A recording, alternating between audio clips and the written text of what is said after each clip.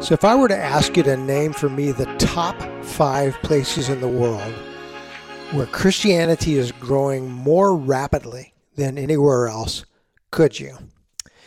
Over the last decade, I think many of us have come to recognize that the United States, a nation I think generally known around the globe as Christian, is really no longer a place where Christianity continues to thrive.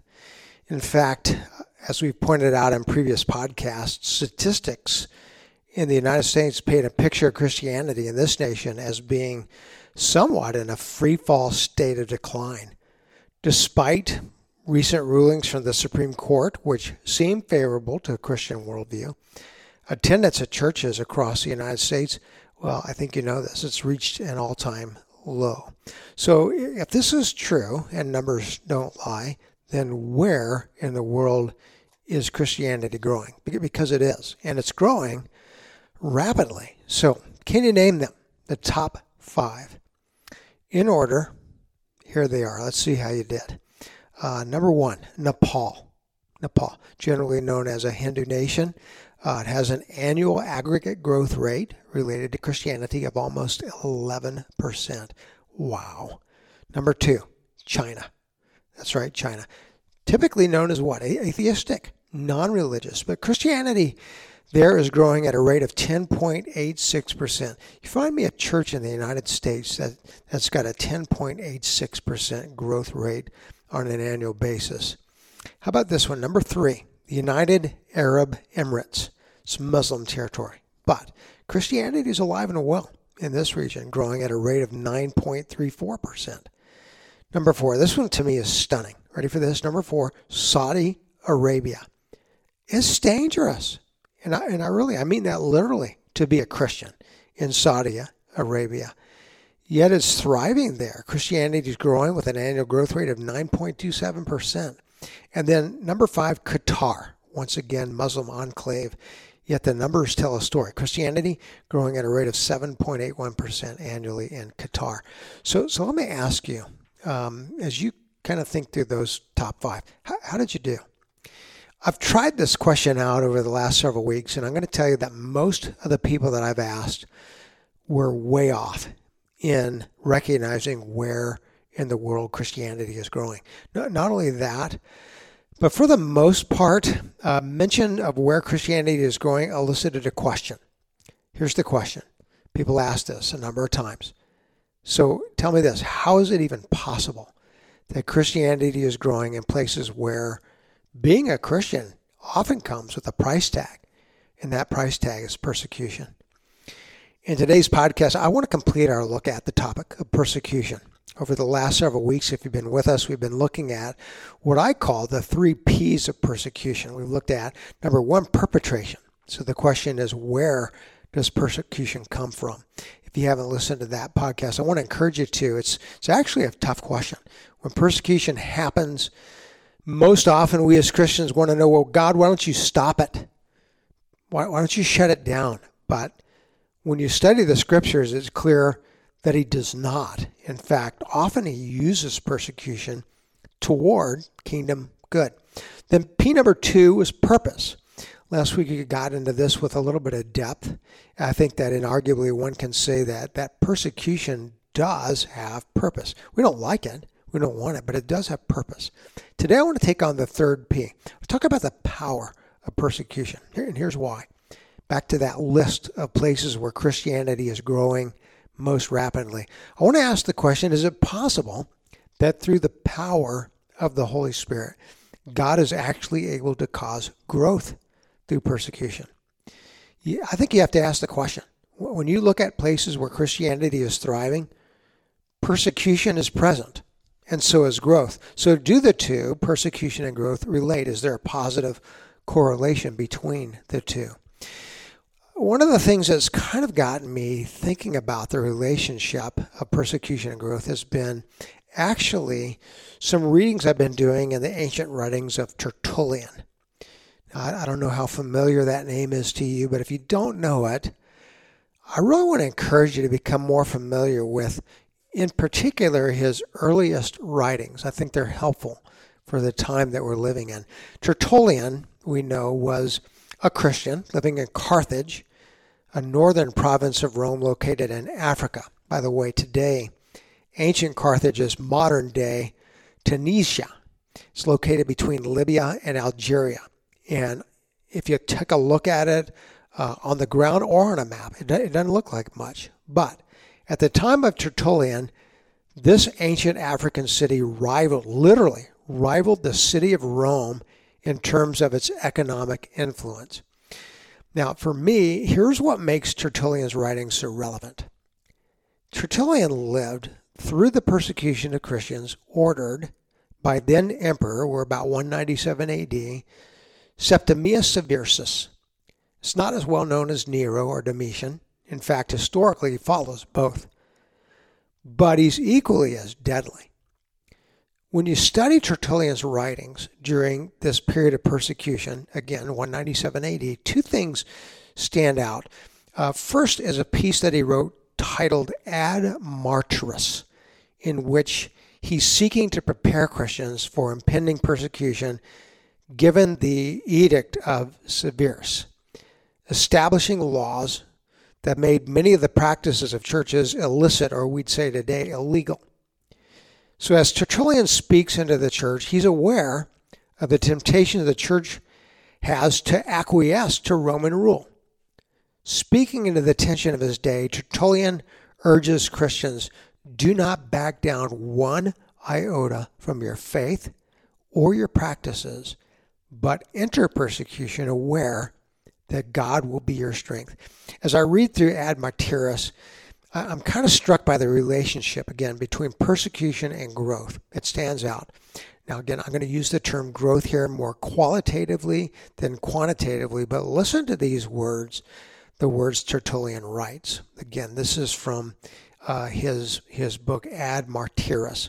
He writes, quote, "Ye are about to undergo a good fight, wherein the president is the living God, the trainer, the Holy Spirit, the crown, eternity, the prize of angelic being, the citizenship of heavens, the glory forever and ever.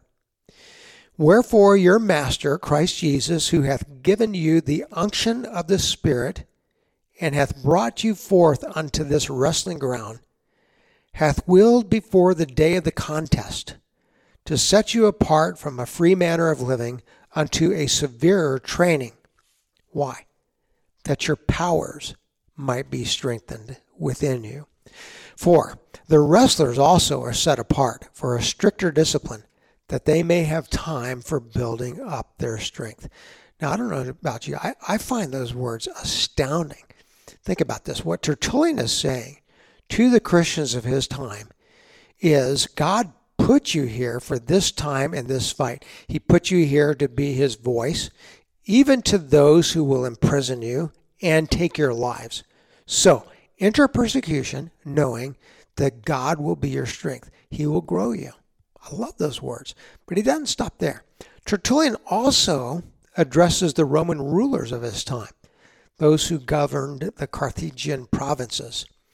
In a work titled Apologeticus, again 197 AD, Tertullian speaks not only to the issue of qualitative growth, but also to the issue of quantitative growth. Here's what he writes. I want you to listen to these words. They've kind of become infamed. Here they are, quote, "The blood of the martyrs is the seed of the church," end quote. I want you to get that. The blood of the martyrs is the seed of the church. So Tertullian is speaking to the governors of Carthage. What he's saying is, listen, if it's your goal to get rid of Christians and your tools are laws and persecution, i.e. putting Christians to death, you might want to reconsider, because your actions are most likely to do the opposite. The more Christians you kill, the more their seed is planted. The more their seed is planted, the greater will be their growth. I love, by the way, Alexander Suter's translation of Tertullian here. He translates Tertullian's message to the rulers of his day this way, quote, "The more we are mown down by you, the faster we will grow. For the blood of the Christians is the seed of a new life. In other words, Tertullian equates persecution with growth. And you know what? History, not in every case, but in many, seems to support the correlation between persecution and growth. I want you to think through just a little bit of history with me. I think many of us will remember the persecution of Christians under Lenin and Stalin in Russia, 1917 to 1938. So between 1917 and 1935, over 130,000 Orthodox priests were arrested. 95,000 of them were shot to death by execution squads. More than 8,000 were murdered just in the initial skirmishes over church treasures. Between 1937 and 1938, bloody purges resulted in the arrest of 168,300 Russian Orthodox clergymen. At least 100,000 of those arrested were shot. You want to talk about Tertullian's blood is seed? Communist Russia planted a lot of seed. So let's ask the question, what was the result? I'm going to give you a word. The word is growth. I want you to listen to what Sarah Zylstra, writing for the Gospel Coalition, says. She writes, quote, "The 20th century was hard on Christians in Russia. Under Vladimir Lenin, then Joseph Stalin, Nikita Khrushchev, and finally Leonid Brezhnev, Christians were beaten, imprisoned, and killed in an attempt to eliminate all organized religion. And it almost worked. Under the Soviets, the number of Russian evangelicals dropped to 25% of its pre-1917 size. That's according to the Center for Study of Global Christianity. And then, in the early 90s, a tumble of countries declared independence. The Berlin Wall hit the pavement, and Soviet Union was gone.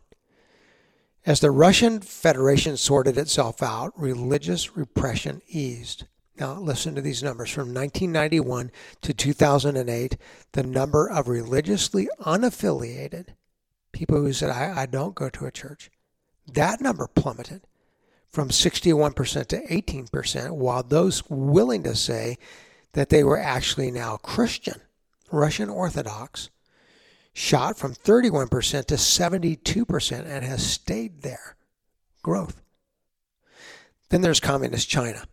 I'm not sure that people today are as familiar with the history of China as we really should be. And I say this especially in connection with China's relationship to Christianity. So let me ask you this. Do you remember how many Christians Mao Zedong killed during his reign over China? By the way, I'm going to put this in perspective. Mao Zedong was still ruling when I graduated from high school, just as a point of reference. This is within our lifetime. So here was his impact. Writing for the Washington Post, Ilya Somin describes it this way, quote, "Who is the biggest mass murderer in the history of the world? Most people probably assume the answer is Adolf Hitler, architect of the Holocaust. Others might guess Soviet dictator Joseph Stalin, who may indeed have managed to kill more innocent than Hitler did, but both Hitler and Stalin were outdone by Mao Zedong. From 1958 to 1962, his Great Leap Forward policy led to the deaths, are you ready for this, of up to 45 million people, easily making it the biggest episode of mass murder ever recorded. Think about that number again, 45 million Christians killed. So again, let me ask you a question. Was he able to kill Christianity? So I think by now you know the answer. No, he was not. In fact, it's reported that by the year 2010, 34 short years after Mao Zedong, some 58 million Christians were reported active in China. 58 million. And remember our list today, China is the second fastest growing place on the globe when it comes to Christianity. I'll just use my word again. The word is growth. So what does this have to do with Daniel? I want you to remember we're in the 8th chapter of Daniel's story. And in this chapter, Daniel's been given a dream that's descriptive of a swath of history, moving from the overthrow of Jerusalem by the Babylonians to the overthrow of the Babylonians by the Persians, and finally their overthrow by the Greeks and Romans. During much of the period that's being foretold to Daniel, Israel, God's people will endure persecution, at times severe.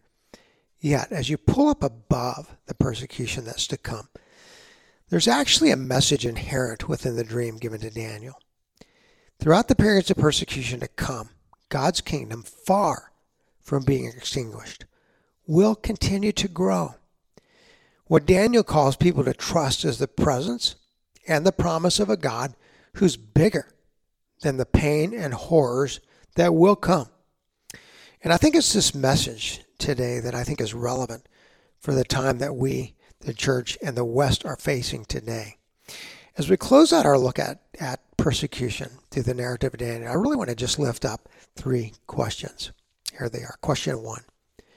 What lessons from history can we learn that might be helpful as we enter into a time of increased persecution in the Christian West? I'm going to be sensitive to the fact that the level of persecution happening in the West is nowhere near what it is in parts of our globe where daily lives are being taken because of a confession of faith. And I recognize that. At the same time, I don't think there's much debate, but that we're entering into a time of persecution today. It will, I believe, only intensify. So the question is, what can we learn from the past? What can we learn, for instance, from the church in Germany, who at the outset of Hitler's reign acquiesced to his political agenda rather than standing firm on what it taught and confessed? This over against Chinese Christians who, though they died at the hand of Mao Zedong, refused to give ground on what they believed. And today, China, Christianity is growing. I think we can learn a lot from history, and we need to. As culture more and more demands that the church either go along with its narrative or be, in some respects, punished, we can learn a lot from Christians that have gone before us. So think about this with me. If you had to make a list of the top 3 lessons for the church today, based on what we know historically from the past, what would your lessons be? That's question number 1. Question number 2. I've done a lot of thinking about this second question. How does persecution, as it intensifies in the West, change the narrative of the church relative to what it means to invite people into its fellowship? Let that sink in again. How does persecution change the narrative of the church relative to what it means to invite people into our fellowship? I want to observe this, that for most of my lifetime, I've grown up at a time where to invite someone into membership or fellowship, as we would call it, was to invite someone to an organization that maintained a favored status within the culture. In other words, being part of the church was actually accompanied by the respect of most people. That's changed. Today, when I invite someone into church, what I recognize is the fact that I'm inviting someone into an organization that in many respects is disdained by a majority in culture. Doesn't that change the narrative associated then with inviting someone into fellowship? In fact, does it not make it more biblical? Think about this. When Jesus invited people into fellowship, notice what he did not say. He did not say, hey, welcome into church membership. You're going to love our church. We got a coffee bar. We offer new members free lattes for their first year in our bookstore. We'll give you a free logo wear shirt that you can proudly wear around town. You're going to love it here. No, what did Jesus say? He said, listen, if any man will come after me, let him deny himself, take up his cross. It's going to be hard, and follow me. Or any seed in order to grow must first die. Jesus literally told people to follow me means death. I'm telling you that's a way different narrative than the one I grew up with. So think about this. As persecution enters the picture in the West, how does our welcome narrative shift? Question number 3. After thinking about persecution over these last several weeks, is there some way that you might become involved in walking with those who are being persecuted in horrendous ways across our globe? In my own faith journey, I actually mourn the reality that I did not become aware of the level of persecution happening in our world really for some years after entering the ministry. I knew it. I knew there was persecution, but I had no idea of the numbers or the realities associated with what people have actually endured for centuries. For me, it was an organization that we referred to in an earlier podcast, Voice of the Martyrs, that helped me awaken to what's happening on a global scale to fellow brothers and sisters in the faith. Here's where I want to challenge you.